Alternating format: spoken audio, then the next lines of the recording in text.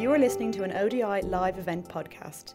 You can find out more about events and research by the Overseas Development Institute by visiting our website, odi.org.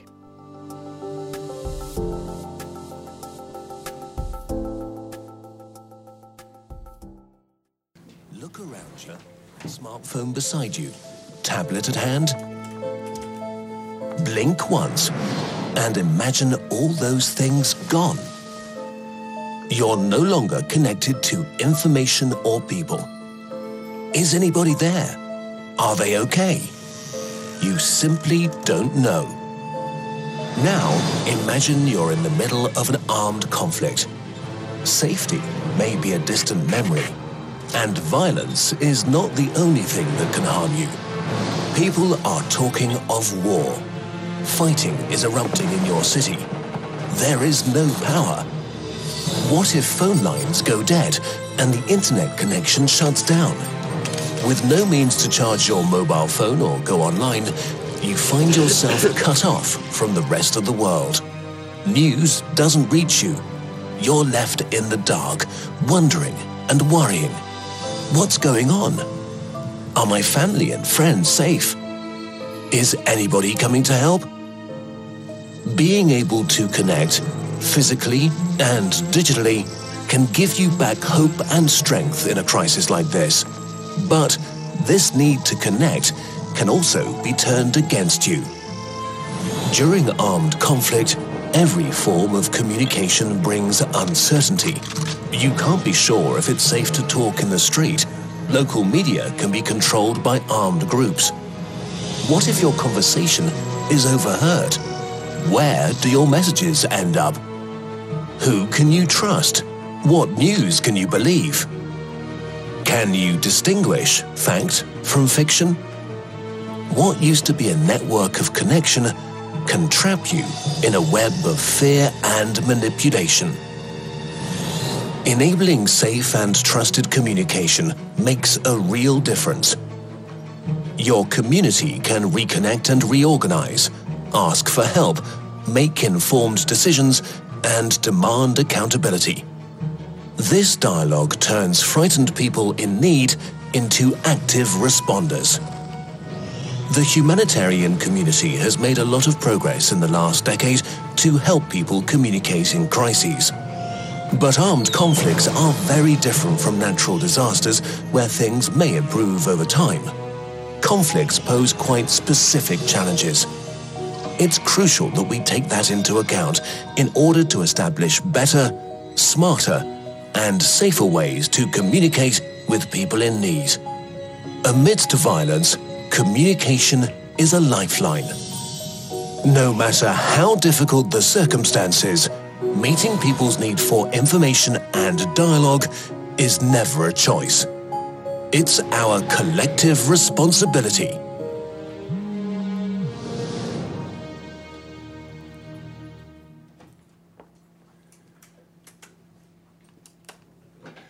Good afternoon. We just wanted to give you a little bit of a sense, of what this topic, means for all of us. Good afternoon. My name is Jacobo Quintanilla. I work as Community Engagement Advisor at the International Committee of the Red Cross in Geneva. I'm a little sick today, so apologies if I don't sound like Barry White, normally, so apologies for that. It is a real honor to be here today at ODI, moderating what I think is going to be an excellent panel discussion on what engaging with and being accountable to affected people concretely means. I would like to start by welcoming the panel. We'll do the official introductions in just a minute. I'm welcoming you, of course, over 100 people here in London today, and almost 400 people all around the world. So thanks, colleagues from Somalia, Bangladesh, Nigeria, and many other countries, who have been in touch over the last few weeks.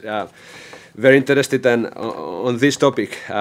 Please hold your questions, for a moment. We're going to have a discussion with the panel, and then we'll have 25-30 minutes, for Q&A with you here in London and also with colleagues around the world. A couple of housekeeping notes that I've been reminded to say. One is that, of course, feel free to tweet. Use the hashtag #ComIs8.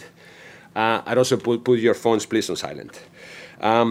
Thanks again, everybody here and abroad, for making the time to join us. We really hope that this discussion meets your expectations, and we hope that we don't let you down on why you came here today. But before we begin, and since we are here at ODI, and I'm looking at Wendy Fenton, maybe she might remember this editorial that appeared in the Humanitarian Exchange a while back. So let me give you a few seconds, to read it.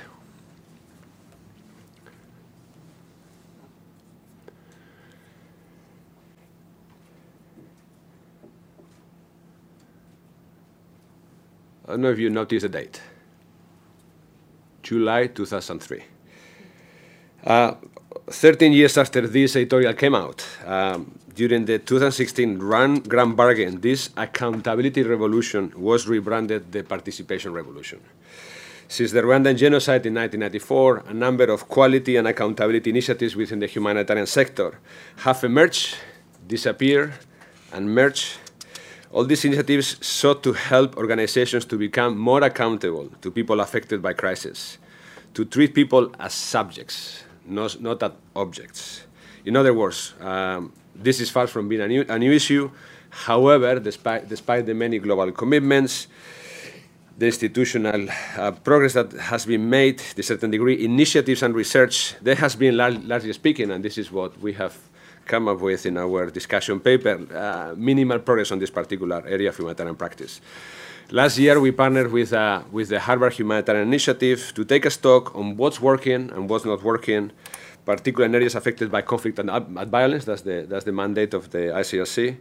We try to map up where we are today and where we are going, where we can go from here, particularly looking at the digital space.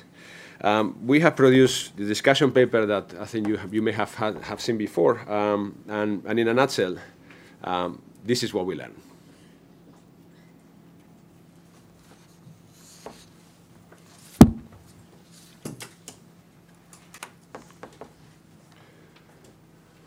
Engagement with and accountability to people affected by crises remains one of the areas in the humanitarian sector that, in recent years, has seen the least progress.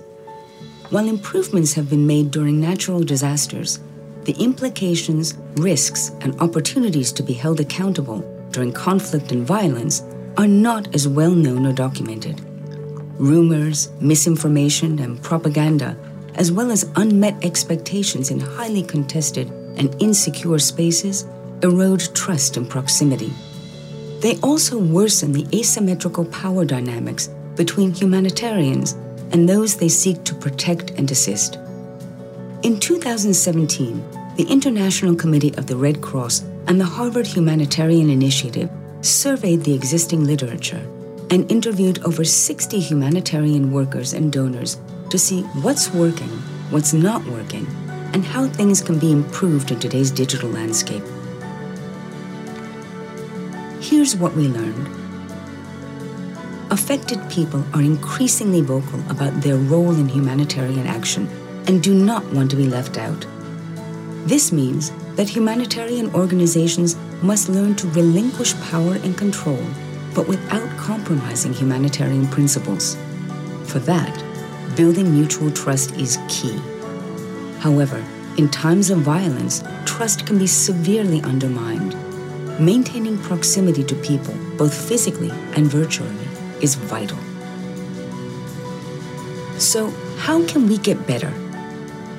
1. Humanitarian organizations need to integrate engagement and accountability into the core of their operations. This requires strong support and policies from humanitarians' executive and operational leadership. This is urgent and non-negotiable. 2. Organizations need to consider adopting the core humanitarian standard on quality and accountability. This can help with 3. Ensuring more systematic interagency coordination. We know that in times of conflict and violence, this can be more complicated. 4. Still, on the ground, humanitarian organizations must improve their capacity to assess not just people's needs, but also local capacities, the local environment, and local information ecosystems. This, in turn, requires 5. Building and developing trust, both in and out of the digital space, with crisis-affected people. To do this, organizations should 6. Demonstrate how decisions are guided or not by local feedback mechanisms. In short, it's not just about listening to what people say, but also acting on it. Therefore, humanitarian organizations need to 7. Become more accessible, physically and digitally. For that, they need to 8. Embrace new forms of collaboration with and seek to positively influence the private sector. But donors, too, play a critical role. 1. Donors can make demonstrating engagement with and accountability to people a compliance issue, a condition for funding. 2. Donors can fund and use external third-party feedback mechanisms. 3. When feedback demands changes to humanitarian programs, donors need to be more flexible, letting go of their own share of power and control. 4. Donors need to support the digital transformation of humanitarian organizations. 5. And finally, donors must strengthen the humanitarian academic nexus and help co-create applied research that actually helps figure out not just the what or the why, but the how to engage with and be accountable to people affected by crises.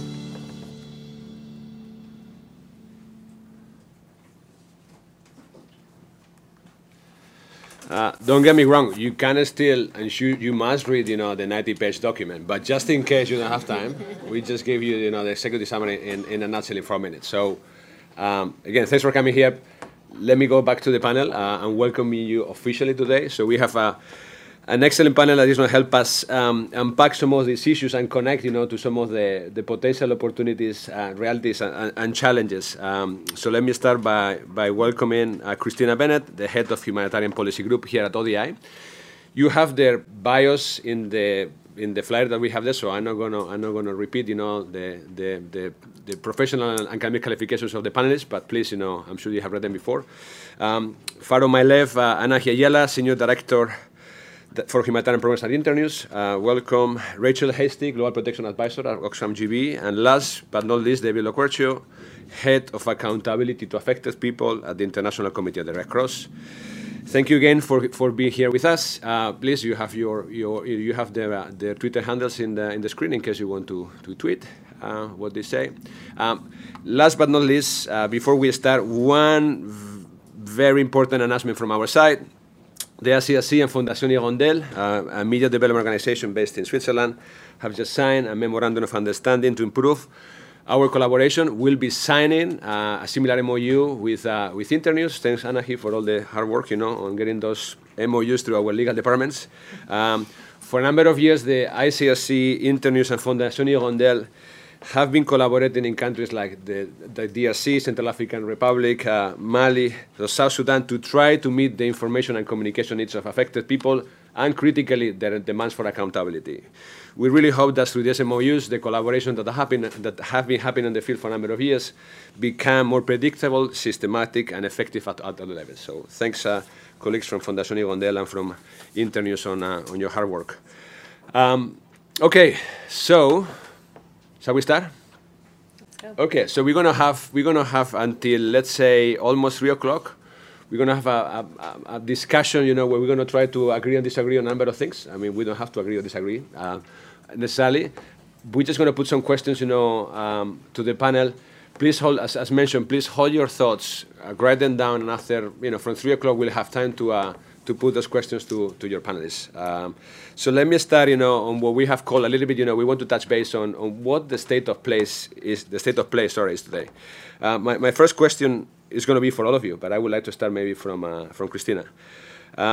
Engagement with and accountability to people affected by crisis, as we have, documented on the report and you have seen in the video, remain one of the areas in the humanitarian system that has seen the least progress in recent years. So, Christina, and I would like to touch, base with all of you. What's your diagnosis of this problem? Okay, thanks very much, Jacopo, for this and for this putting together this great panel. for me, the biggest sticking point on all of this is the humanitarian business model. I don't think any of us have poor intentions in this regard. I think over the last years, there's been a lot of recognition that accountability to affected populations and a different kind of accountability in the humanitarian system is necessary. I just think that the way that our systems are set up, that the business model of the humanitarian endeavor doesn't allow us to do that. What do I mean by that? So we have this weird and curious hybrid of bureaucracies operating somewhat based on market-based relationships and underpinned by political drivers.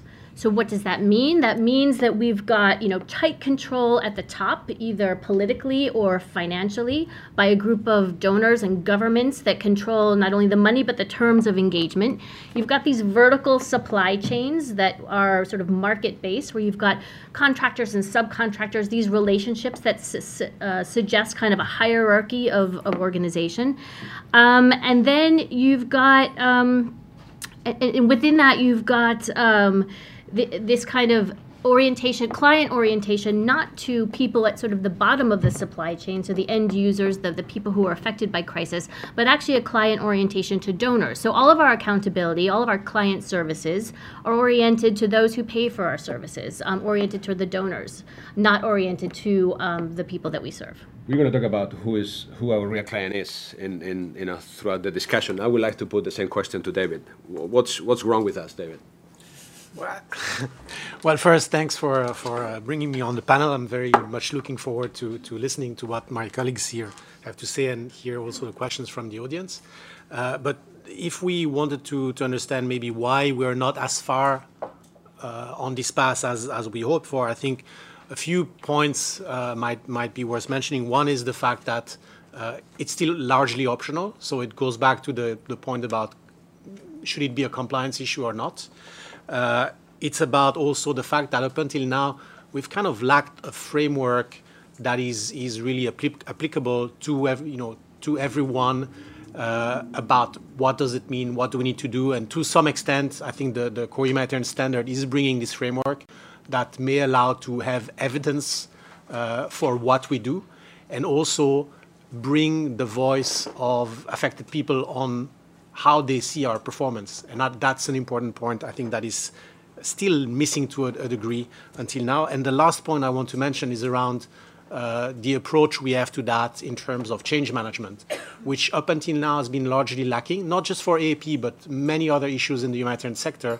And if we just think that by creating a new standard policy, we can make change happen, we see it doesn't work. Can you provide a little bit on what do you mean by change management in the humanitarian sector? How would you change it? What do you mean and how would you change it, briefly? Well, we're trying to look at the good practice. First, there's three broad elements that you need to have to make sure that change happens.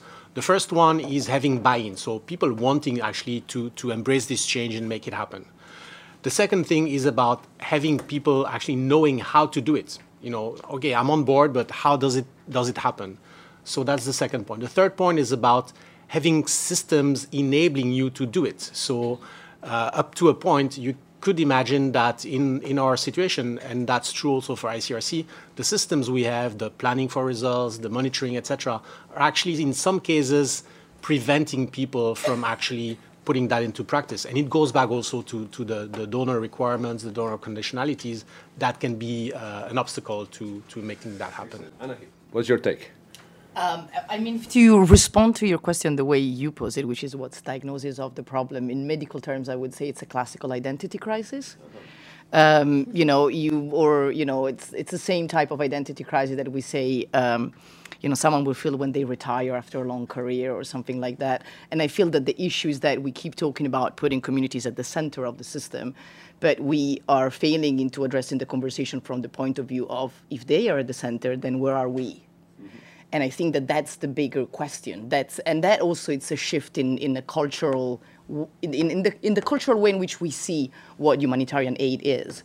So it's to me it's a much deeper issue than just, or not just, but than just having a know-how and buy-in and the system and the frameworks. I think in a way we have been talking about it, and there's a recognition that that's not there. But to me, for that to actually happen, you need to think about, okay, if we are not at the center of the response anymore, which is what we're saying, we're not anymore at the center, right, then where are we? What's your position? Where's the strength that we can bring to this system? Okay, thank you. Rachel, what's your take on this first question? I think it's the issue of power, and I have to disagree with you, Anahi, because it's fine for us to say communities are at the centre, but they're not really, are they? I mean, look who's on this panel, look who's in this room. They're really not. And I think if we fool ourselves and start saying, yes, communities are at the centre and we're doing all these things, then we're creating an illusion of something that's not there. And certainly I don't think is felt by people who I've spoken to. So I think we have to really acknowledge the power and the way power plays out. The business model is interesting. I hope you'll tell us later how we should change our business model, what the solution is. So I think that's really important. And it plays out in lots of ways as well. I think just really practical things like I was in Bangladesh earlier in the camps where the Rohingya refugees are. Just being able to talk to people, especially talk to women in a language, to have the language, to have translation. Really basic things are just not prioritised, not given value. We're not investing in those things. Sorry, just to correct that. I didn't think that communities are at the center as the system is now. What I'm saying is that we keep talking about the fact that accountability means that communities are at the center. I guess it's interesting, the reflection of putting people at the center. So if we're trying to put them at the center now, where have they been for the last number of decades? So I think there's a little bit of a counter-intuitive argument on the whole discussion. We're talking about power. We're talking about this is optional or not. We're talking about change management. And I think we want to drill down on the issue of power because this is something that it has come throughout the discussions we had, in the production of the paper. At the core, and Christina, looking at you because you have largely written about this and talk about that. We are talking certainly about power, and this paper argues that fundamentally engagement and accountability requires that humanitarians and donors. We'll talk about donors at the end, so let's wait for that particular bite. But engagement requires that humanitarians learn how to relinquish decision-making power and control to a principled limit. Are we ready? Well, I think maybe that's not the question. So no, please, that's not the question. I was going to start by saying that. First, let's just define what kind of power we do have. We have money. Yeah. We have influence, but in the countries in where we're operating, we have this kind of assumed power. We don't have actual power. We're not elected. We're not. Sometimes we're asked to be there. Sometimes we're not. So I think we also have to define what kind of power it is that we do have. But having said that, I don't think the question is whether we're ready to relinquish power. I think what we've been saying at HPG, certainly in Time to Let Go, and some of the other work that we've done around this issue, is that power is being taken away from the system anyway. You've got, You've got a system that hasn't been able to necessarily respond to the speed, scale, and complexity that these crises require. You've got then organizations, people, others filling those gaps. So you've got diaspora organizations, you've got private organizations, you've got local networks, local organizations, people. Governments that aren't normally part of our humanitarian lexicon kind of coming in and filling those gaps for us. They are actually providing legitimate responses in our absence. Volunteer movements, the refugee crisis in Europe is a perfect example. You had lots of volunteer movements filling the gaps where international agencies weren't. So it's not a question of whether we're ready to relinquish power, it's whether we're ready to open up to those who are already doing the work around us. But that doesn't mean accepting people who are not part of the so-called mainstream humanitarian system. And in a way, it's a question of sharing that power that we think we have. But it's not about, we're not the arbiters of who's in the system and who isn't in the system. I think, part of what our problem is that we have a sort of overinflated sense of our self-importance, where we think that because we are principled humanitarian actors, because we have standards, we have these principles that underpin our work, we are somehow better than others, or we do things in an exceptional way. And I think what we do by positioning ourselves that way is, first of all, we negate the fact that there are many others who are well positioned to respond, but who perhaps wouldn't be card-carrying humanitarians. But are we then cutting off our nose to spite our face by not allowing them, by not engaging with them, by not engaging them in the response that we hold so close. Rachel, you also mentioned the issue of power. What are your reflections on this particular topic? I mean, I agree very much with what you said. I think accountability is really about how you exercise power, particularly towards those who are most influenced by it. I think if we really, really want to make some difference, if we do want to change the system, we have to change what we've got control of. I would very much say, actually, it's our organisations, it's our systems and structures. It includes not saying we have sole ownership of the term humanitarian, but I think it's for all of us kind of individually and in our groups to think, I mean, for me, I have to think, should I be in the role I'm in, or what am I doing to work towards someone who is more representative of the communities we work with to be in this role in 2 years, 3 years, 4 years. I think that's a really big challenge. And that can be whether you do it at an individual level, in how you exercise the power you have in your job, or at an organisation or a system and structural level. If we look in particularly at situations of conflict and violence, does this question, David, gets a little bit more complex? I think the issue that we've discussed throughout the paper as well is principal limits to the way that we operate, in environments that have a multiplicity of local, international, regional actors. So, how do you see the issue of devolving power or sharing power, in a responsible manner, as you said, Rachel, vis-a-vis the fundamental principles that we abide by? Well, I think it can indeed be maybe a bit more complex in terms of decision-making and relinquishing power in conflict settings, in the sense that there are also more dimensions related to do no harm and making sure that what we do is not going to have negative consequences. But when we talk about relinquishing power, I'm wondering if maybe one first step that we could take is being more transparent about how we make decisions. Because that's probably a first step in terms of, when you are open about how you make decisions and why, then it's kind of a kind of self-regulating system that makes sure that you don't take, bad decisions or decisions that are only in your own interest. Let me just connect that.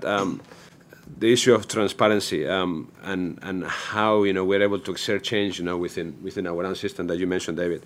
And I think, as we heard in the video, it is urgent and non-negotiable for both executive and operational leadership. And I think we mentioned both, because it's not about the grandiloquent statements, but also how those words translate into action, to integrate engagement and accountability at the core of operations.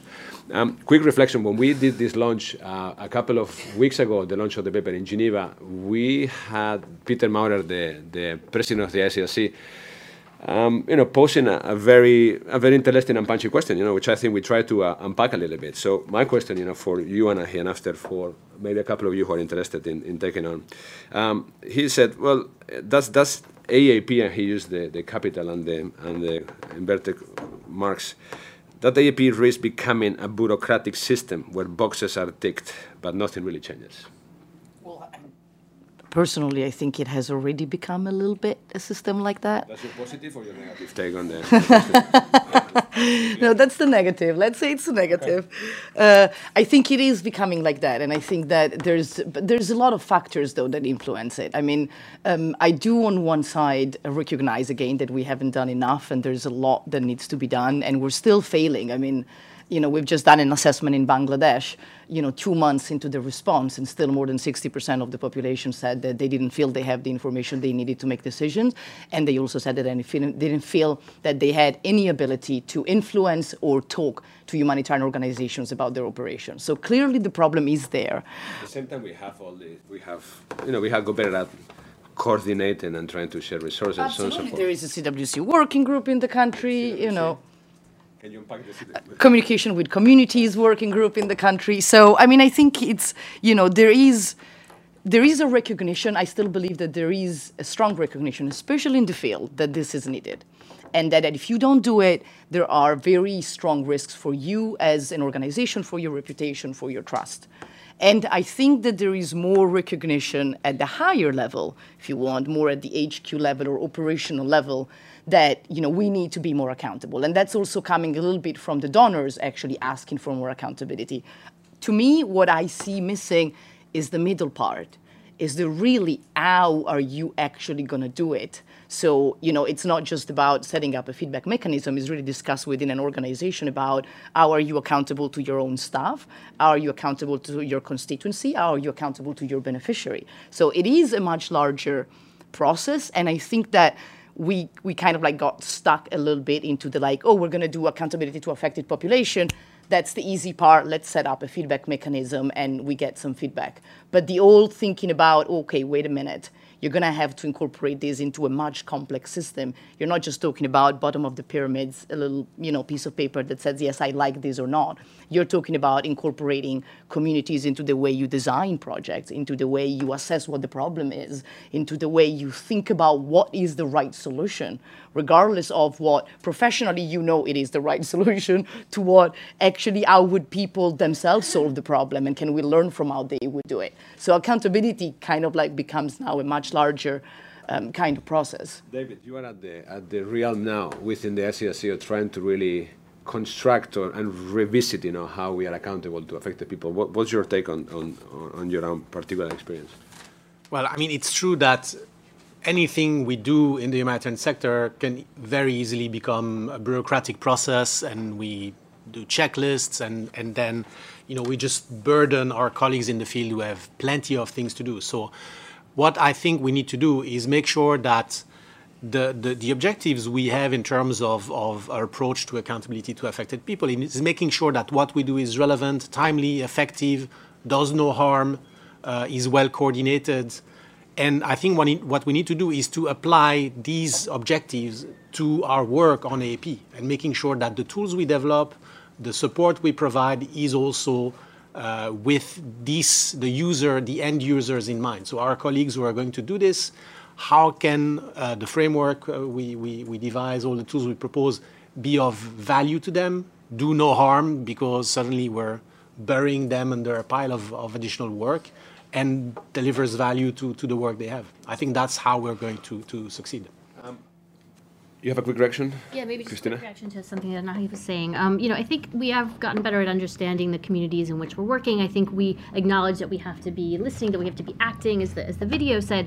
But I just think we've got the positioning wrong. I think we still position ourselves in somewhat of a superior position to those that we're working with. And so it becomes that kind of unequal power dynamic always, no matter how good our systems and tools are, our processes.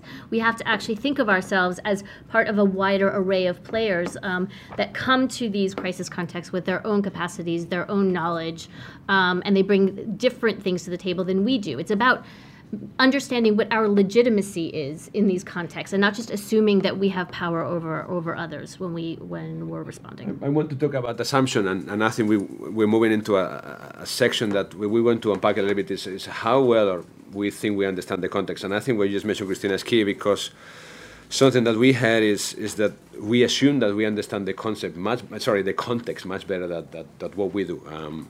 And something that came clear in the discussion paper was that humanitarian organizations need to improve their capacity not only to assess needs, but also analyze them together with local capacities, coping mechanisms, power dynamics, and the local information ecosystem. So, how well, and I think this particular topics about understanding context is particularly critical when you look at the whole urban, thing, that has reemerged, in the sector for the last, 5 years maybe. How good do you think we are, in understanding the context, and looking at you as someone working with local media organizations around the world? Again, I feel like I'm always like the negative one here, but I also think there's a lot of work that needs to be done in this. How can we get better? I think the question, I think there's a recognition that we can do better. Great. I think the issue is how we can take it to the next level. And I think that taking it to the next level is really shifting the narrative and the conversation from the giving people a voice to learning how to listen. and really thinking that it's, again, I think it goes back to what Christina was saying. It's not about where we position ourselves and what we give to them. Like, we make ourselves accountable. It shouldn't be like that. We should have systems that make it possible for communities to hold us accountable. So again, for me, the shift is really like, the people in front of you are not just defined as refugees or affected communities. They are defined as, they have skills, they have, they have ideas, they have, they bring something to the table, and they can actually be part of the entire, response mechanism if we stop seeing them within the little cell that we've built around them and put them into that box that it's the affected community. So in that sense, I think that there's a lot of work to do. On the other side, I think that, again, increasingly we have situations where we have urban crisis, or situation in which in conflict we are losing a lot of access, increasingly to countries and to communities that we want to support. And I think that in that sense, we really need to start listening better. Even just thinking about the fact that, for the first 2 months of deployment in Bangladesh, there were very, very few humanitarian organizations that could speak the language, meaning that people could not talk to their beneficiaries themselves. This is what Translators Without Borders just called this week the collective blind spot in the humanitarian sector. And I think you just touched on that, Rachel. You've been there recently. What's understanding the context, communicating with people, listening, acting? How good are we at truly understanding the people we work with? Well, I would say from my experience, fairly mixed. I think there's lots of exciting potential to really start looking at things like accountability mechanisms or whatever, and stop using language that perhaps doesn't translate or make sense, like accountability mechanisms. Talk about, in a slightly simpler way, but also co-create things. And to truly co-create something, you have to be willing to really tackle the power imbalances and work together. I met a South Sudanese refugee when I was in northern Uganda last year, and we were in part of the big Rhino camp settlement, and got a long way to somewhere very remote to find this man who sat down and just started talking to me about sphere standards. And he said, well, I know all this stuff, in South Sudan I worked on this, that and the other, and I'm a refugee now, I know all this stuff. This is the kind of man that actually I wish we could have co-created our accountability system, our monitoring and evaluation. There was real potential there to work together, and I hope we will, that we can start doing these things. Okay, that's a refugee situation, and in conflict it becomes very tricky, but I think we underestimate the capacity if we're absolutely open and we lay it open and say, what ideas are there? How can we work together in a much more equal basis?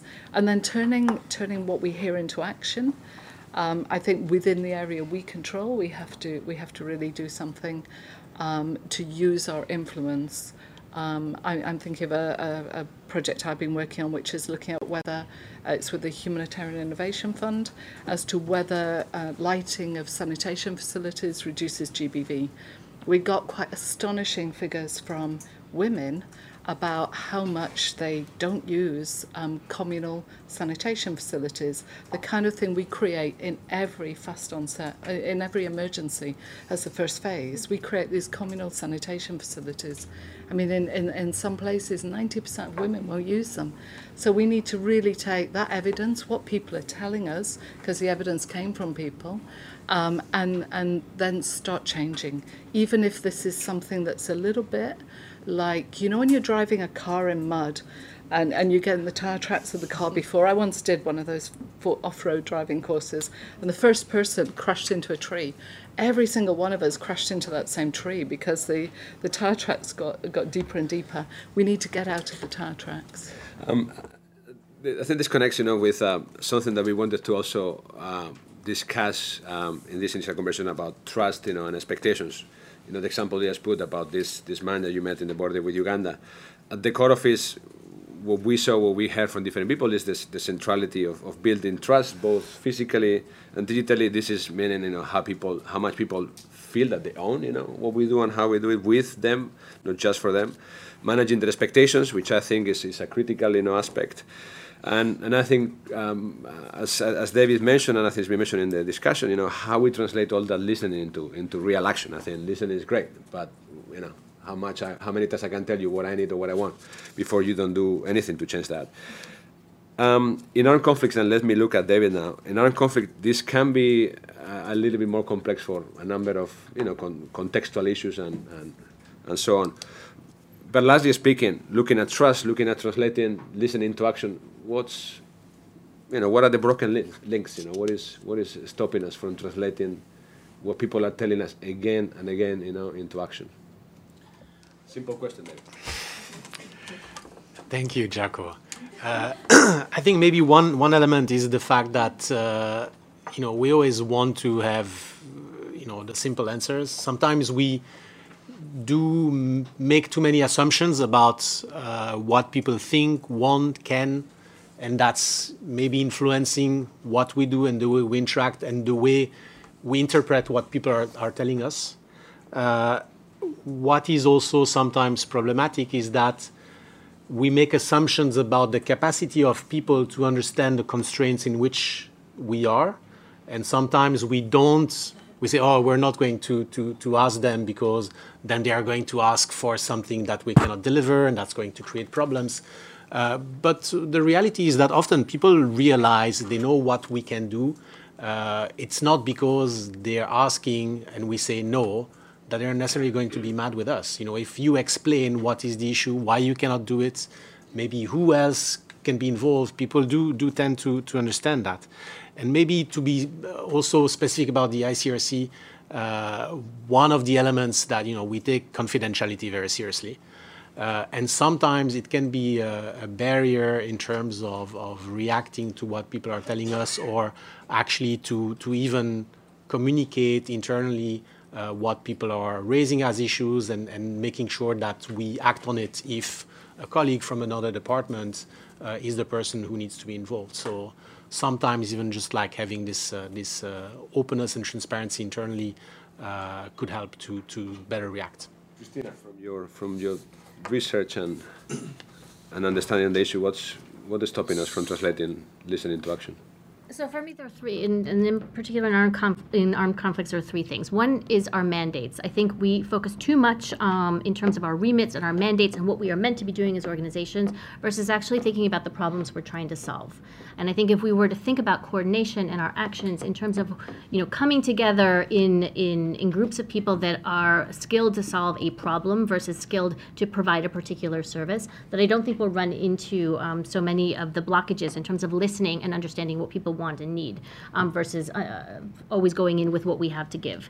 I think we have a problem with hubris, and this is this idea of self-importance I talked about earlier, that somehow we are impartial, we are highly expert and technical, and local organizations or others are unskilled and somehow inferior and partisan. And we did this study on access in Syria and in Ukraine, and we looked at who gets access in these types of situations, whether it's better to be a local organization or an international organization. And what we found is actually we all face similar constraints in conflict settings, and it doesn't really matter if you're local or international, that we all have different problems in different contexts. But the one underlying factor that gave organizations access in those two conflict settings was good programming. So if we stick to doing good programming that legitimizes us, that gives people what they need, then we will get access. It doesn't matter who we are, what labels we associate with ourselves. The third thing is this idea of exceptionalism, which I also got into earlier, and this is where I think humanitarian principles come into play. In conflict settings, absolutely humanitarian principles should underpin the way that we all work and the way that we should aspire to act. But as we also all know from working in our organizations, working in conflict settings means balancing those humanitarian principles as we work. So why then would we apply these stricter rules for organizations that might not be principled, that might not be humanitarian in inverted commas, but that actually would be really best placed to help, who we should listen to in terms of providing the type of assistance that would fulfill the needs of crisis-affected populations. Anna, you have some comments, and I think you at Internews are trying to interpret and translate some of these voices coming, from affected people into what humanitarians could and should do with some of those. What's your experience? What do you think is stopping us from taking action on some of these issues? I mean, I agree with everything that Cristina said, to be honest, and I think it really sums up what the issues are. I think that we go back to this issue about the fact of letting it go, of not trying to control the conversation, of really trying to listen to what people are saying, but also being able to kind of like accept the idea that what they say, it's not necessarily what we want. Because the issue is also that we ask feedback and we say that we want to be held accountable, but then, we are not willing, neither us nor donors, for what it comes, to go back and say, you know what, this $2 million project of building latrines in this way, actually we can't do it. We should do something completely different. So we go back to the drawing board and we start again designing the project from the beginning. Let's be honest, culturally speaking, we're not ready to accept it, and we don't have enough systems that allow us to actually have that flexibility. But that particular problem that you just mentioned connects back to the issue of we actually didn't understand what the issue is. So we are trying to really, design a particular program, raise some money when, by the time we are finished with that process, actually, this is not what it's meant, to be. People don't want it, people don't need it, as you said. Rachel? You're just nodding. No, I'm nodding. I'm agreeing. Okay, so let's move to the next section, and I think this is something that I think is particularly critical. Also, looking into how hyper-connected everything is becoming over the years. One of the things that we also wanted to examine during this research was looking or trying to understand, how humanitarian organizations are increasingly becoming data companies. We constantly hear about digital transformation and the sector needs, data protection, privacy. At the same time, the Cambridge Analytica and the Facebook story that broke here a few weeks ago also raises once again a number of important issues, and I think this has been discussed as well in the humanitarian sector, most recently.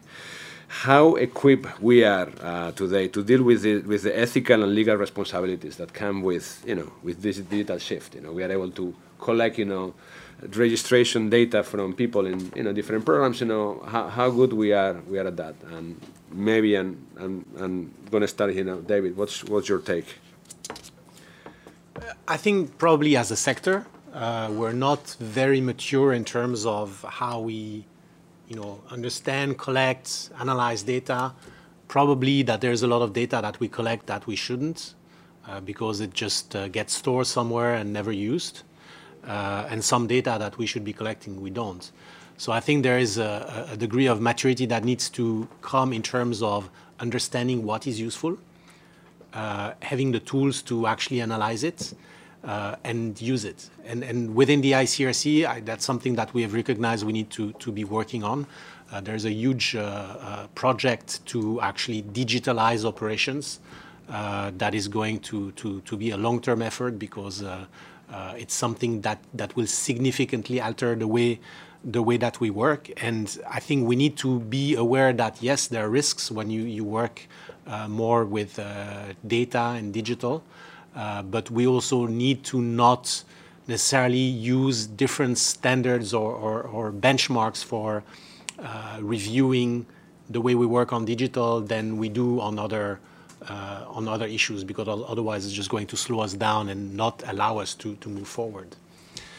So yeah, that's one of the things that that we can do. And also another thing that we're doing at the ICRC is reviewing the approach to contact centers, because what we need to recognize is that it's great if you have the systems, the business intelligence to visualize the data, but if you don't have the data, then there is no use. So with contact centers, we're trying to more systematically find ways to receive and proactively go collect data, feedback, perceptions from affected communities to better inform our programming and be better able to respond to the feedback we get.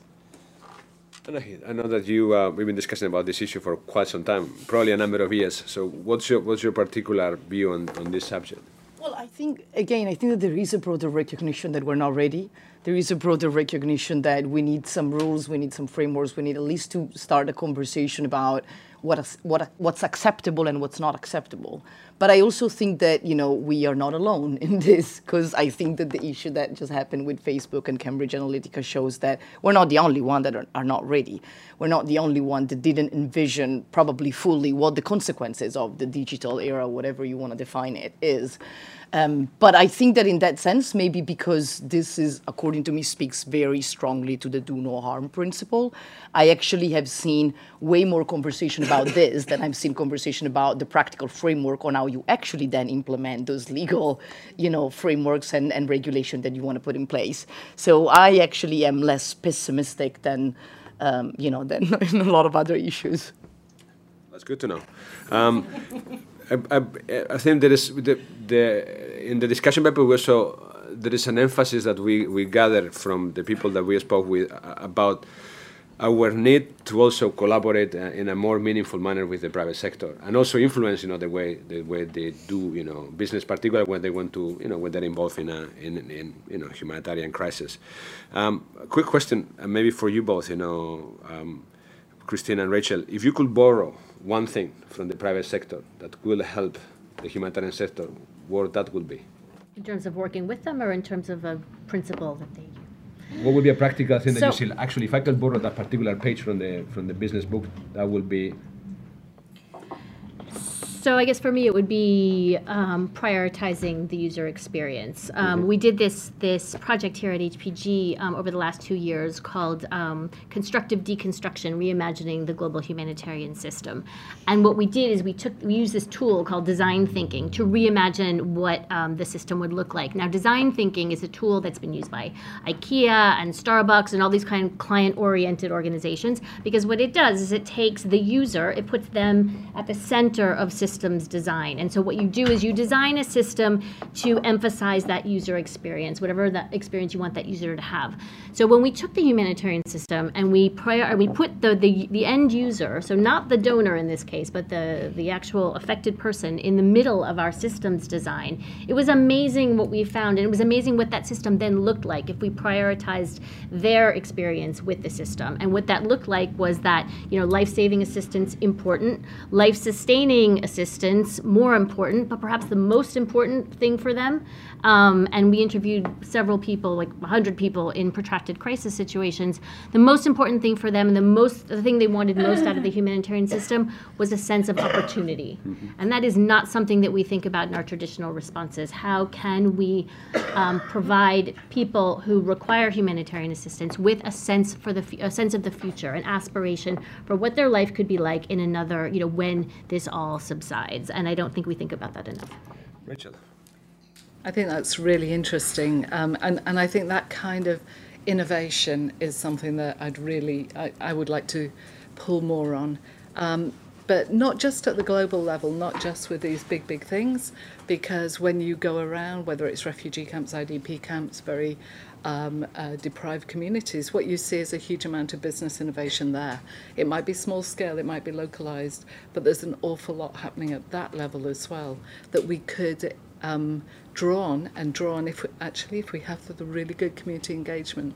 So I think we should look big picture, the kind of thing that Christina's talking about, but not cut out that kind of small scale innovation. Markets spring up, people are doing all kind of businesses, all sorts of interesting things that we often bypass. And I think I'd want to pick on that too. Can I add one thing, please? That I wish we would take maybe from not everyone in the private sector, but maybe the best one, to fail fast. When there's something, a working group or anything that has outlived its usefulness, kill it. That would free up so much time for everyone. Fail fast or clean quickly, no? One or the other, yeah. No? Fail fast. Okay. I think we also have, I think it will be very interesting as well, not necessarily to compare natural disasters, with man-made, with armed conflict and violence. But I think we're very interested in the dynamics of what we can learn, when it comes to collaboration and coordination in natural disasters that can be applicable to armed conflict. And I think natural disasters bring a number of opportunities, whether it is bringing together the government, the military workers, the private sector, the media. In armed conflict, it doesn't happen, in the same spirit for a number of reasons that we might not necessarily want to elaborate, but those relations are put to test. So, but what can we learn, from in armed conflict and violence when it comes to interagency collaboration? What models of collaboration should we further explore? Anahi. Well, again, it's like I would not say what model for collaboration, because that would mean that we do actually have a model for collaboration that works very well even outside of the conflict, which is not the case. We know that. So generally speaking, I think, yeah, you're absolutely right. In conflict, there's a set of extra layers that makes it more difficult to communicate to people, to engage people, and also to bring to the table all of the different actors. What I've seen as working, and I've seen it in the one context where I've actually seen a lot of very strong collaboration in between all of these actors, has been because there was a very strong need. Because at a certain point, neither the military from the peacekeeping mission, nor humanitarian organization, nor anyone else was actually able to engage the community, because the community had lost entirely trust into everything and everybody. At that point, there was a need to rebuild that trust, and that worked, because that brought everybody around the table sitting down and saying, okay, now it's time. We try to figure out what's happening, and we try to figure out how we rebuild that trust as a collective system. But as far as, reaching the bottom to be able to come up again, I haven't seen a lot of other models and mechanisms that work, and I think that one of the reasons is also that I truly believe that there is a parallel identity crisis that is going on within DPKO and peacekeeping and peacebuilding missions, generally speaking, and within the UN, if you want. And I think that these two things are going in parallel. The lack of coordination and capacity of working together and thinking about, how to work together, I think is part of how do we create a better system. Christina, if I can ask you for a second to put your former OCHA hat on, what's your particular take on when it comes to this issue, international collaboration and conflict? So we were thinking also a lot about coordination when we were redesigning our system, and with my OCHA hat on and my experience on having coordinated a lot, I think we need to be thinking of making a shift from coordination for coordination's sake to coordination in a much more modular and flexible way. So again, coordination around problem solving. So you're not all at the table because you have the mandate to be there, because you have the hubris to be there. You're around the table because there's a particular problem to solve, and you have something. You have what it takes to help solve that problem. That means being much more modular. That means being much more flexible. That means we interviewed the head of the 9/11 response in New York City as part of our system redesign project. And they have similar interagency collaboration problems in New York City around the fire department and the police department and all the various agencies there. And he said the thing that helped the 9/11 response so dramatically was to kind of just eliminate all of those agency hats and just sit down and think of who has the logistics capabilities, the know-how, the expertise around the particular problems that emergency posed. And I think even in a conflict situation, you've got very, very complex situations. But if you break it down by what problems we're trying to solve, I think those relationships will be much more easy to mitigate and to work through. We saw this in the refugee crisis in Europe, where you saw, spontaneous networks, coalitions of the willing popping up to solve problems, in Greece, in Hungary, in different places around the world, because the system itself wasn't there, and the people sprung up and brought the expertise that they had to bear around solving specific problems. Rachel, you want to add to this? Just to agree very much with that about being modular, being flexible, and we all know that a lot of the coordination depends on individuals, and you have an individual leave or you have a gap, and then things fall apart. And I think it's drawing on what's working and not being stuck by a system that says these people have to be at the table.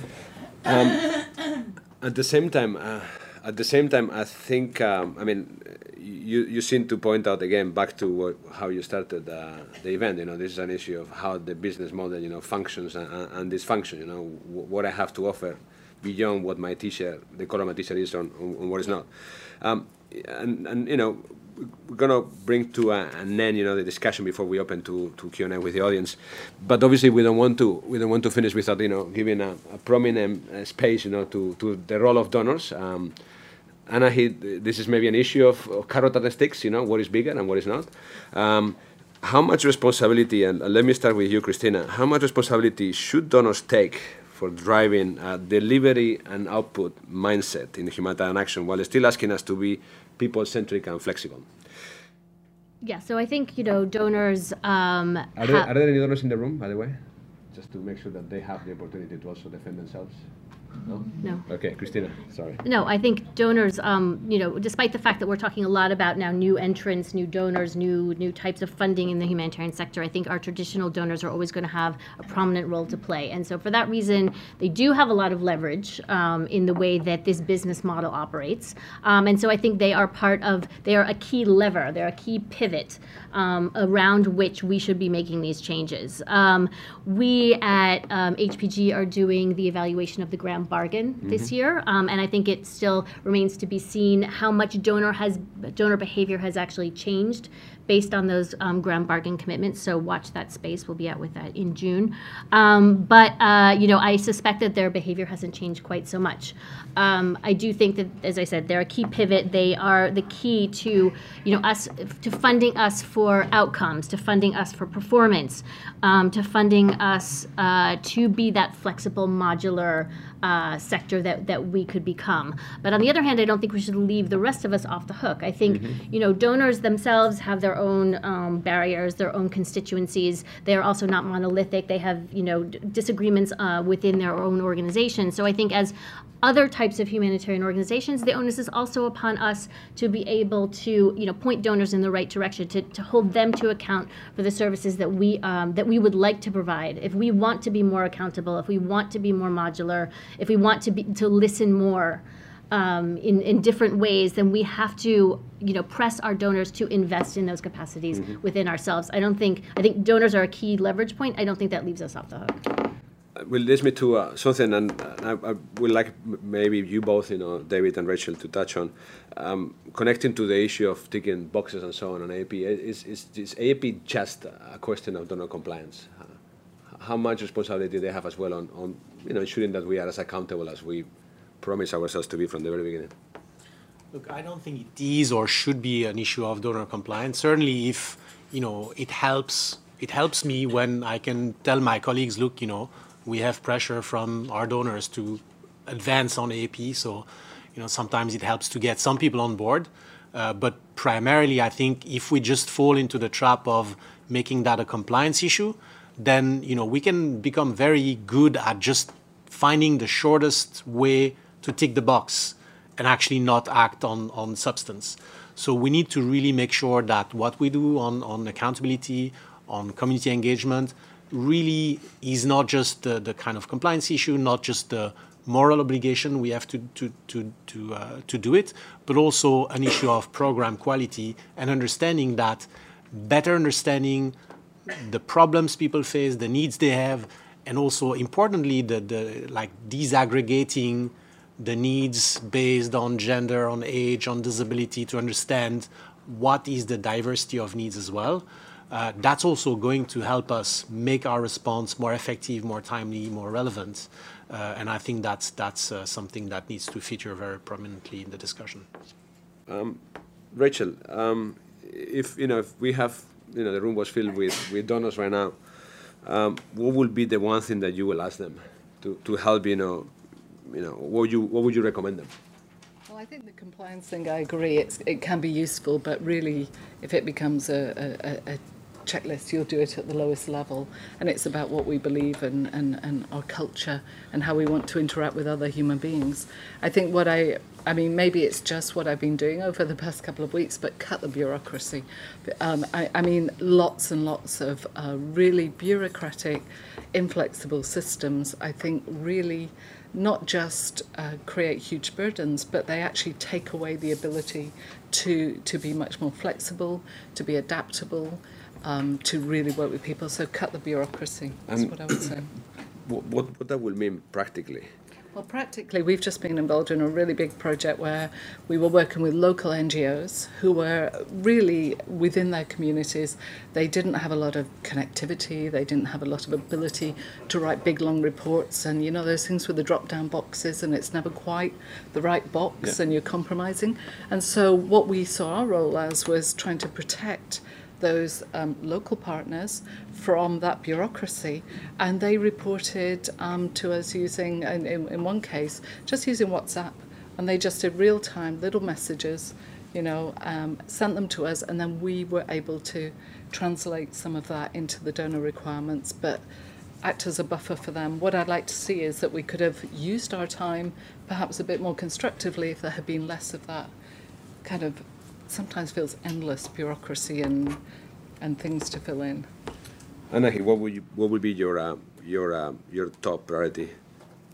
Well, I would say, following actually on what Rachel said, I think that certain donors are making an effort to cut some of the bureaucracy and to kind of like try to create more coordinated or centralized or common system, if you want, for example, for accountability.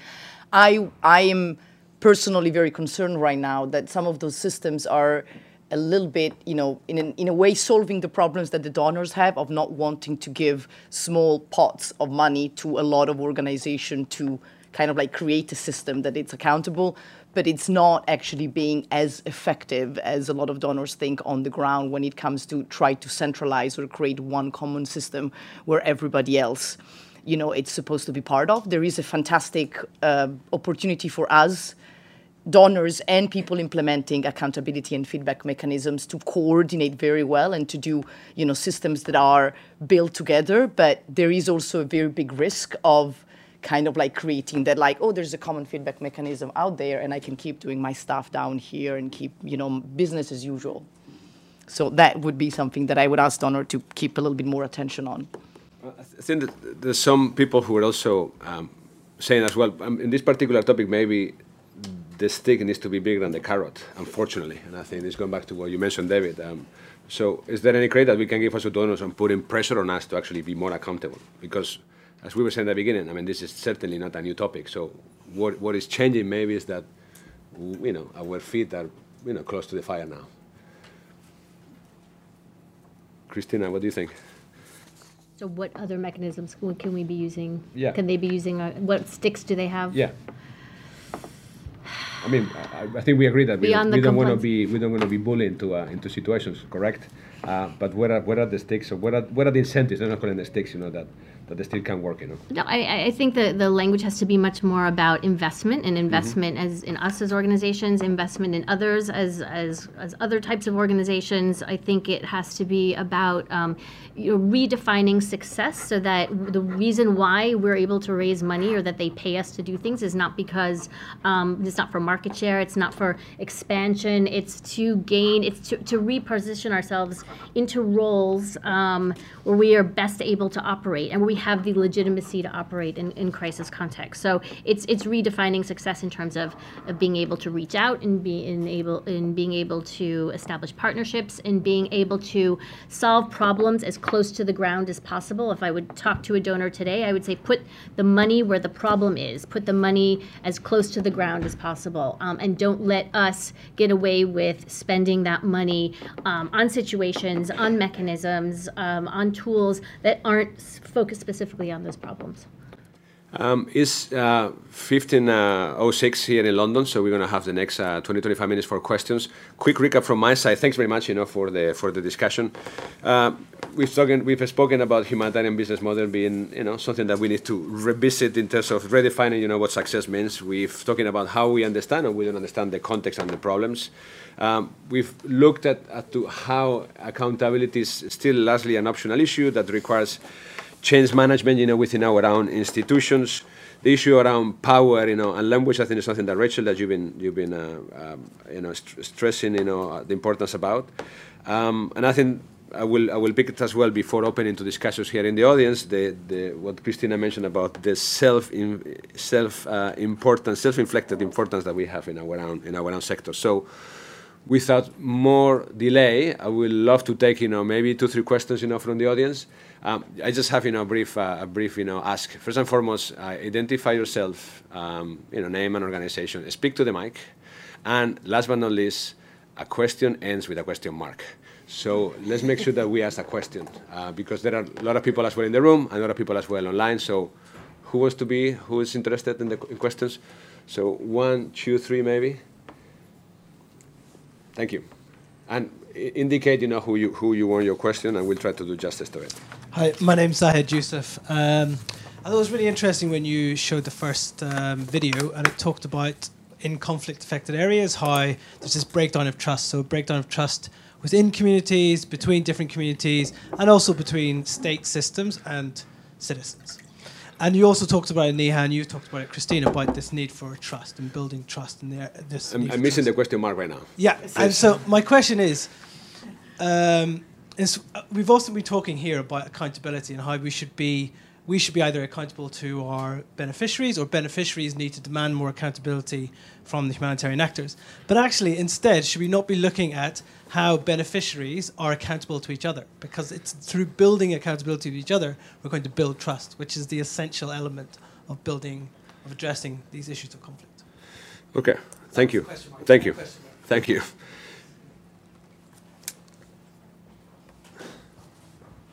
Hi, Anthony Brock. Going back to the point about being able to talk to ordinary people, for example, in the camps in Bangladesh, that came up a couple of times, and hear about people's needs and also people's desire for opportunity, which got mentioned. I wondered whether the panel felt that there might be a gap around hearing ordinary people's political views. I know this clashes with the humanitarian sector, so perhaps it's not going to come from that sector. But, for example, the plight of the Rohingya has been discussed extensively in international media, but we don't really hear from the Rohingya themselves. So, sorry, what's the question? So the question is whether there's a gap around hearing ordinary people who are affected by armed conflict, their political views. Okay. Question there, thank you. Hi, my name's Ellie. I work at the International Rescue Committee, but I work in humanitarian advocacy, so I'm not so familiar with programming. But in my experience, the best way to mainstream an approach effectively is to show that it works. And I would like to know from the panel, anybody, the best example you've seen of affected people-centred programming that works, almost if you were to split test against a programme where you hadn't consulted affected communities, and demonstrating that the affected people-centred approach worked better. Excellent. Can we start from here? Best example on people-centered programming? I can do it. Anahi? For us, at least, it's our program in South Sudan, in the POCs, which is the protection of civilian camps managed by the UN.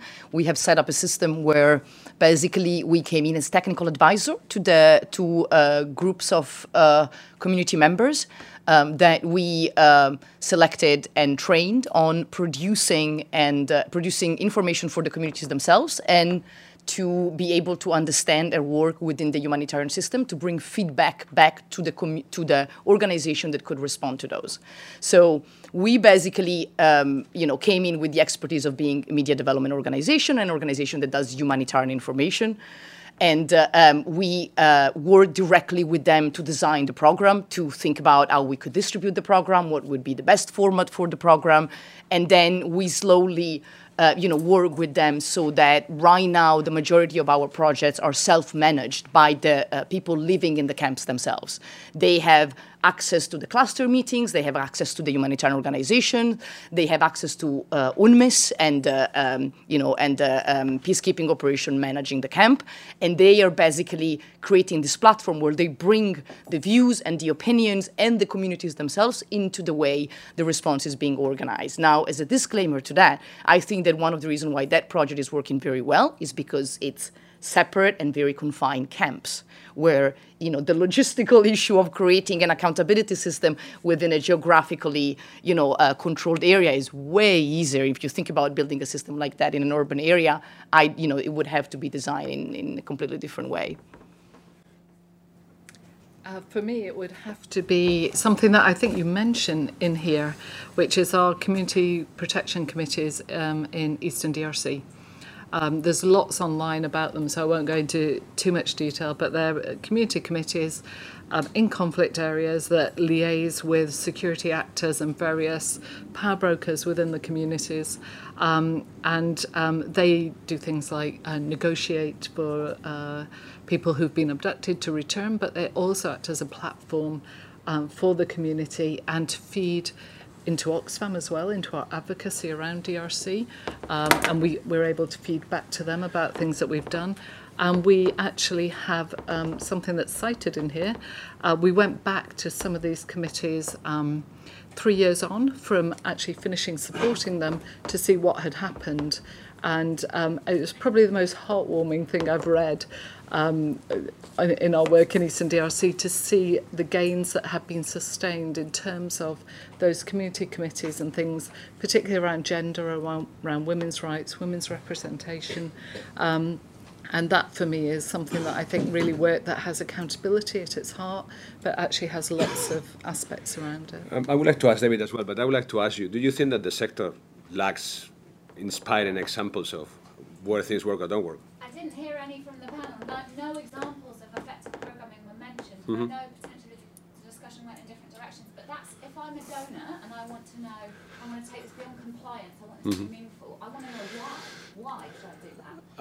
Yeah, I mean, maybe it's an issue of compliance. I think at least the way I think we see it within the ICRC is it's not necessarily about, the donors. I think it's more importantly, how can we inspire our own colleagues to do things differently? And I think people, we're not interested necessarily in the why or the what. I think we get it that people want to do it. The question is how, as Anna was mentioning, how we can do it better. And I think this is where we feel documenting, evidence and, documenting good practices. There's nothing like best practice, we believe. I think it's important as well to see, what can work in other places. So I would like to, maybe, Christina, you wanted to take a stab at that one. David, we haven't forgotten about mutual accountability and hearing, on political views of people. So we'll touch on that in a minute. But I think we wanted to bring a little bit of color, if I may say so, to discussion. So thanks for your question. Christina. Let me just take this in a slightly different direction, because I'm going to give you two examples that have nothing to do with the aid sector. So these are courtesy of my colleague and friend Paul Kurian, who's just written a paper for us about networked humanitarianism, which will be out in a few weeks' time. But basically, the two examples of are a WhatsApp group in Somalia, a thing called Daryeel, where a bunch of communities in Somalia who have been affected by drought actually communicate with one another via WhatsApp to be able to give to one another what they need depending on the time of year and depending on the severity of the drought.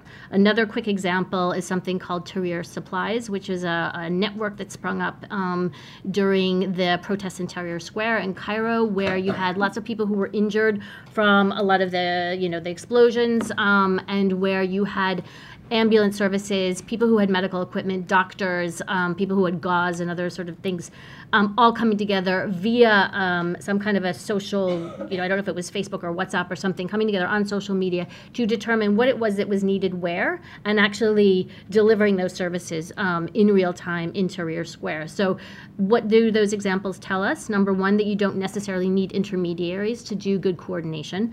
You don't need intermediaries like us to be deciding what people want or mitigating people's opinions of that. And perhaps then we should be investing as donors, as response organizations, in developing those networks.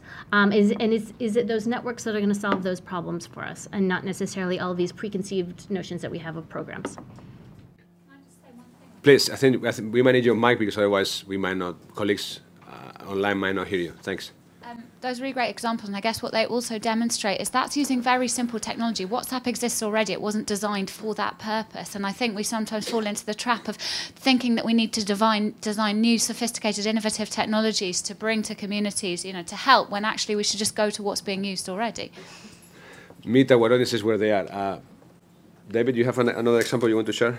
I don't want to share an example, because I think what your question is going towards is also to say, okay, we have all these good practice and we assume that this is going to improve what we do, but how do we know that this is actually the case? And that's I think, an important point, and that's why on the one hand side, the core humanitarian standard is trying to put on the one hand the good practice, the 9 commitments, and on the other hand also to have the quality criteria, which are largely based on feedback from affected communities, to say, okay, do you actually find that what is being done is relevant, is timely, effective, so that you can actually challenge the validity of the commitments and make sure that, if needed, you adapt it. And we're trying to do something similar in the ICRC with the kind of guiding principles, and making sure that we don't just say, okay, yeah, we ticked all the boxes, but we don't know whether it's making things more relevant.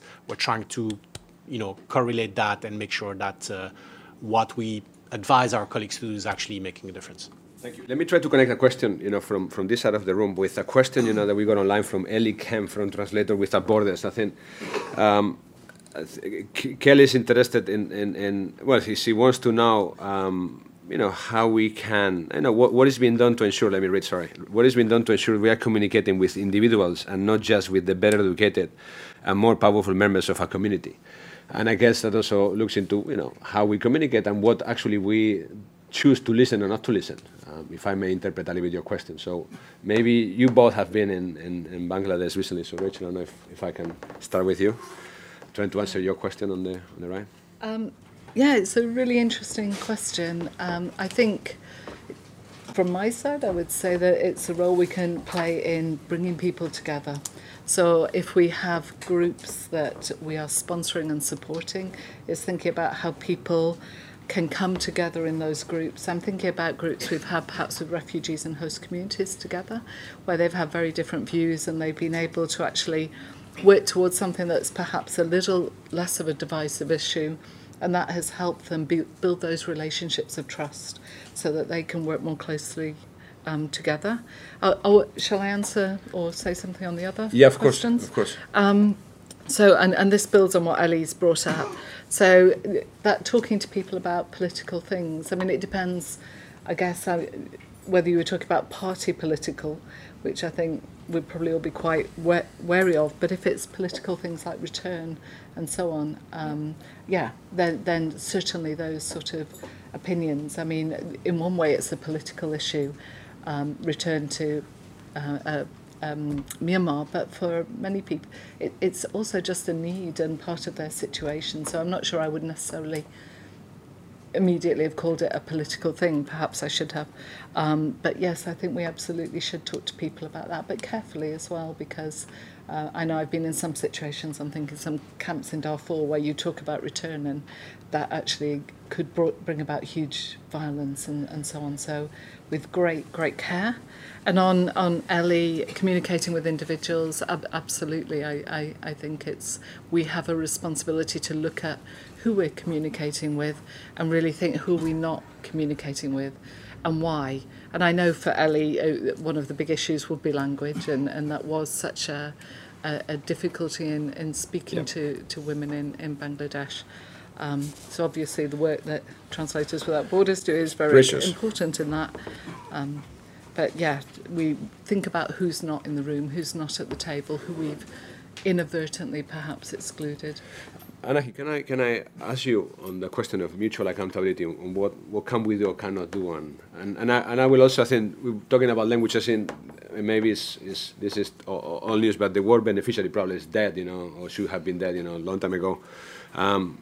So how does, what's your take on this issue of mutual accountability? It's an interesting question, because the issue is like, it's not our role to kind of like define what accountability is and then teach it to the local population. I mean, I think we go back to that issue, right? I think that different communities and different cultures and in different contexts have already their own idea of what accountability is, because, these people come from structures that may be completely different from others, but they're still structures, and structures that normally they have created themselves and then may work one way or another, but if the structure will change as an outcome of the community choosing to change the structure or not. So actually, when it comes to the mechanism that the communities use to, call it, regulate themselves, I would say that we shouldn't have any role.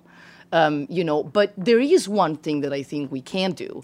And, at least from, my organization, it is the mission of the organization I work for. But for me, when you're talking about, accountability to each other, but also when you talk about the political issues, for me, is the importance of the role of local media that we still have not recognized, and we're still not putting, as a very important part of the information ecosystem during emergencies and especially in conflict. If we are talking about, making sure that communities have accountability systems, or we're talking about the issue that communities have a place where to discuss political issue, because one way or another, all of the emergencies we work in are political emergencies, for me, the point is, can we actually support the natural platform that exists in the country, which is most of the time is local media, to create a healthy environment where people can have that conversation.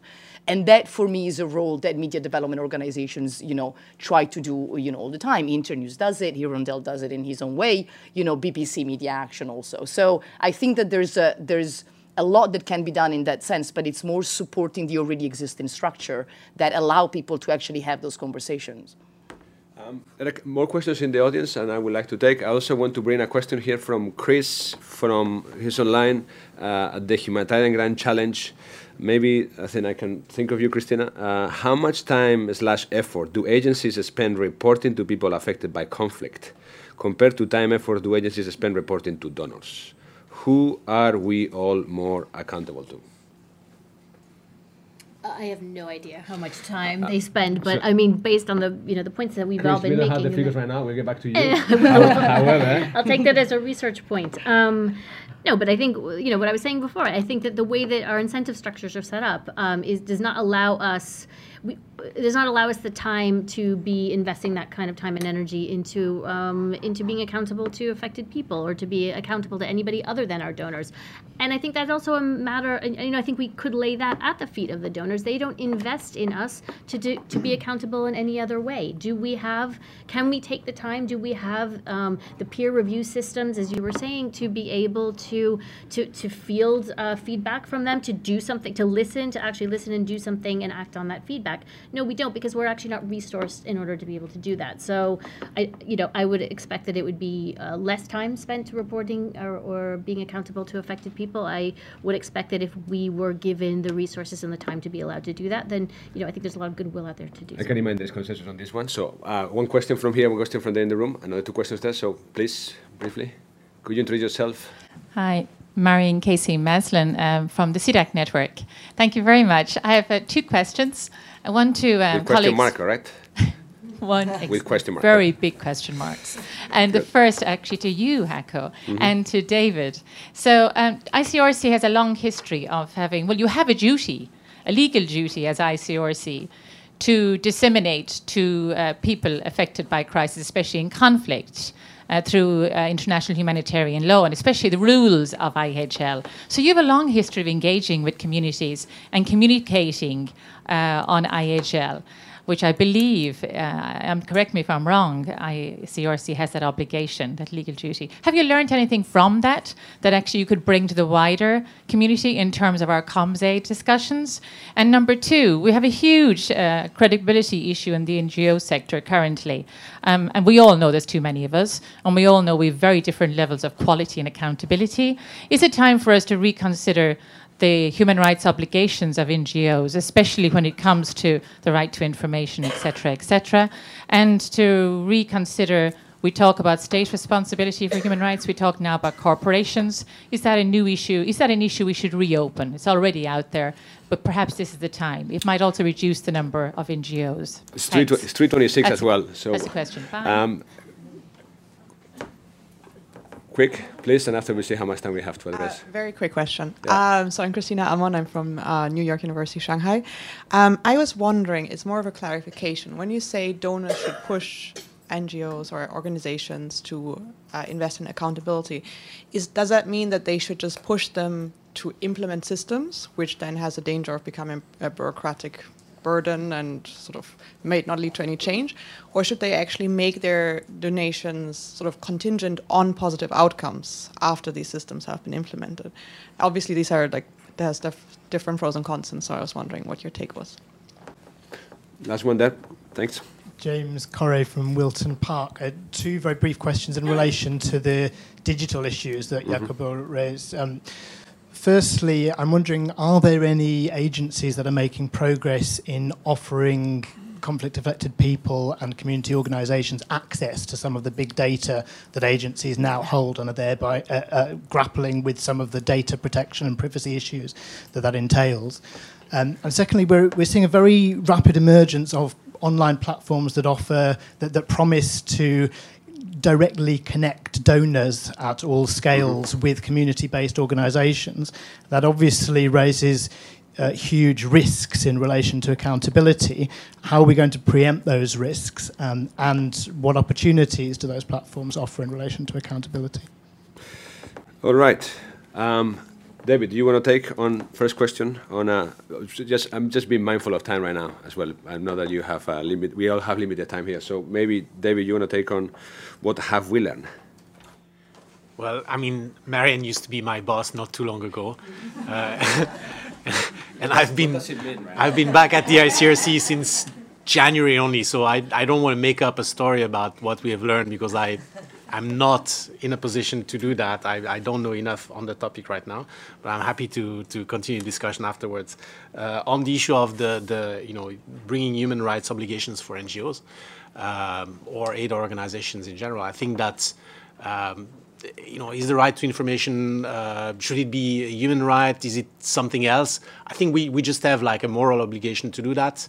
And it's maybe more about how we take seriously the commitment that we actually decide ourselves to do in the context of the Grand Bargain, for example, versus existing legislation. And I think that, we just need to be better at demonstrating what we have taken as a commitment and providing the evidence of what we have done or not, and being honest where we need to improve. I would just mention, from my experience, within the ICRC, I think we do believe that proximity and access are key, period, both physically and digitally. And I think that's it's changing, as technology are in hands of people, and the nature of conflicts is changing. The ability that people have to demand, interaction with us and accountability is changing. It's putting more pressure on us, and I think that's extremely positive.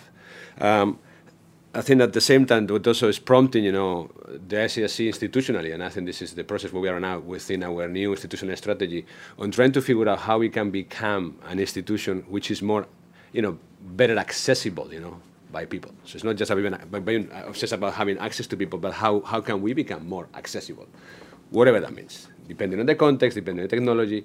And I think at the bottom of it, to me, this whole issue, and I think the reflection we have within the ICRC is, going back to the issue of morals and principles, is a call for humility. We know that we can do better, that people deserve better, and I think we want to be thinking, reflecting, funding, ways of operating in a way that, recognize the dignity that people have and meets their information and communication needs, whatever that means. So, yes, we've been doing this for quite some time. At the same time, you never stop learning, and I think the ICRC is pushing itself as well to do better. That's my take on that particular question. Stick and carrots quickly. Christina, I think the question, from here is the it seems that this topic is also being prompted by greater demands, from donors to show, how we engage and are accountable to people. Is that a positive thing? And what are the incentives as well? Is that a little bit your question? So how are carrots and sticks working on this particular topic? Well, I think you were asking about, do we need a focus on systems or a focus on outcomes? And, and I think we need carrots and sticks. I think we need both, right? I think, outcome-based funding is what I think we all would aspire donors to be in for. I think, though, we need the systems in order to be able to do that. We're not incentivized to do it. We don't have the methods in order to be able to do it. So I think you answered your own question. I think it's a combination of both. As part of our design process, we piloted or we prototyped an idea called Relief Watch, which was actually a system for peer accountability, whether it's organization to organization or affected person to affected person, or up and down, a way of assessing through a number of different either interviews or through an online platform, the ratings of people and the aid they were receiving from whatever organization they were or source they were receiving it from. And I think there is a role for that kind of peer accountability to play, but that does require a reorienting of what donors prioritize, and in terms of funding and investment. It also requires a mindset change on our part and our positioning within the wider sector. Thanks for that. I think we're going to take this question on digitalization during the coffee afterwards. I think we are running slightly over time, and I don't want to abuse the trust and confidence you give us today. I think I have one final question that came online, the first one, which I think is critical to address. This is from Chris Houston, Saint Tayab, and Stegi Halfstender, apologies for pronouncing your surname wrong. So why didn't you invite people from affected communities to participate in the panel? So we wanted to address this very important question. And I think I'm looking at my colleagues as well, within ODI, and I think as far as, ICRC as the co-organizer with ODI, I think we felt that in a way, who represents, affected communities? Are we, by inviting a particular member from the affected community, just, ticking the box, on having an affected person into the panel? And at the same time, I think the larger discussion was, actually, the issues that we need to address, don't they relate to what's not working with us? I think people are demanding and expecting, far better, and greater things from us. So can we actually have that discussion internally? So Chris, Sain, and Stegi looking forward. I mean, we can have the discussion, offline. I think this is it from our side. It's 3:33. Thank you so much, to the panel for joining us here, and of course, to you in the audience here in London, and also all colleagues, friends around the world. I want to briefly, personally, thanks, of course, Brenda, Wendy from ODI, and other colleagues, who've been working really hard, on making this event, happening. From HHI, Patrick Vinn and Anne Bennett, co-authors of the report. At the advisory group, and I'm looking at 3, colleagues, who have been working tirelessly, very constructive and critical, feedback. So thanks for that. On the SRC, Sebastian Carlies, Philippe Stoll, and Tina for all the fantastic work. Well, this is a never-ending topic. We hope that we get into, better delivering on what people expect from us. So thanks for coming. The video recording of this event will be available tomorrow at the ODI website. Those of you here in London, please join us for coffee. Thanks again, and we hope that you enjoy the conversation. So thanks a lot. Thanks for coming.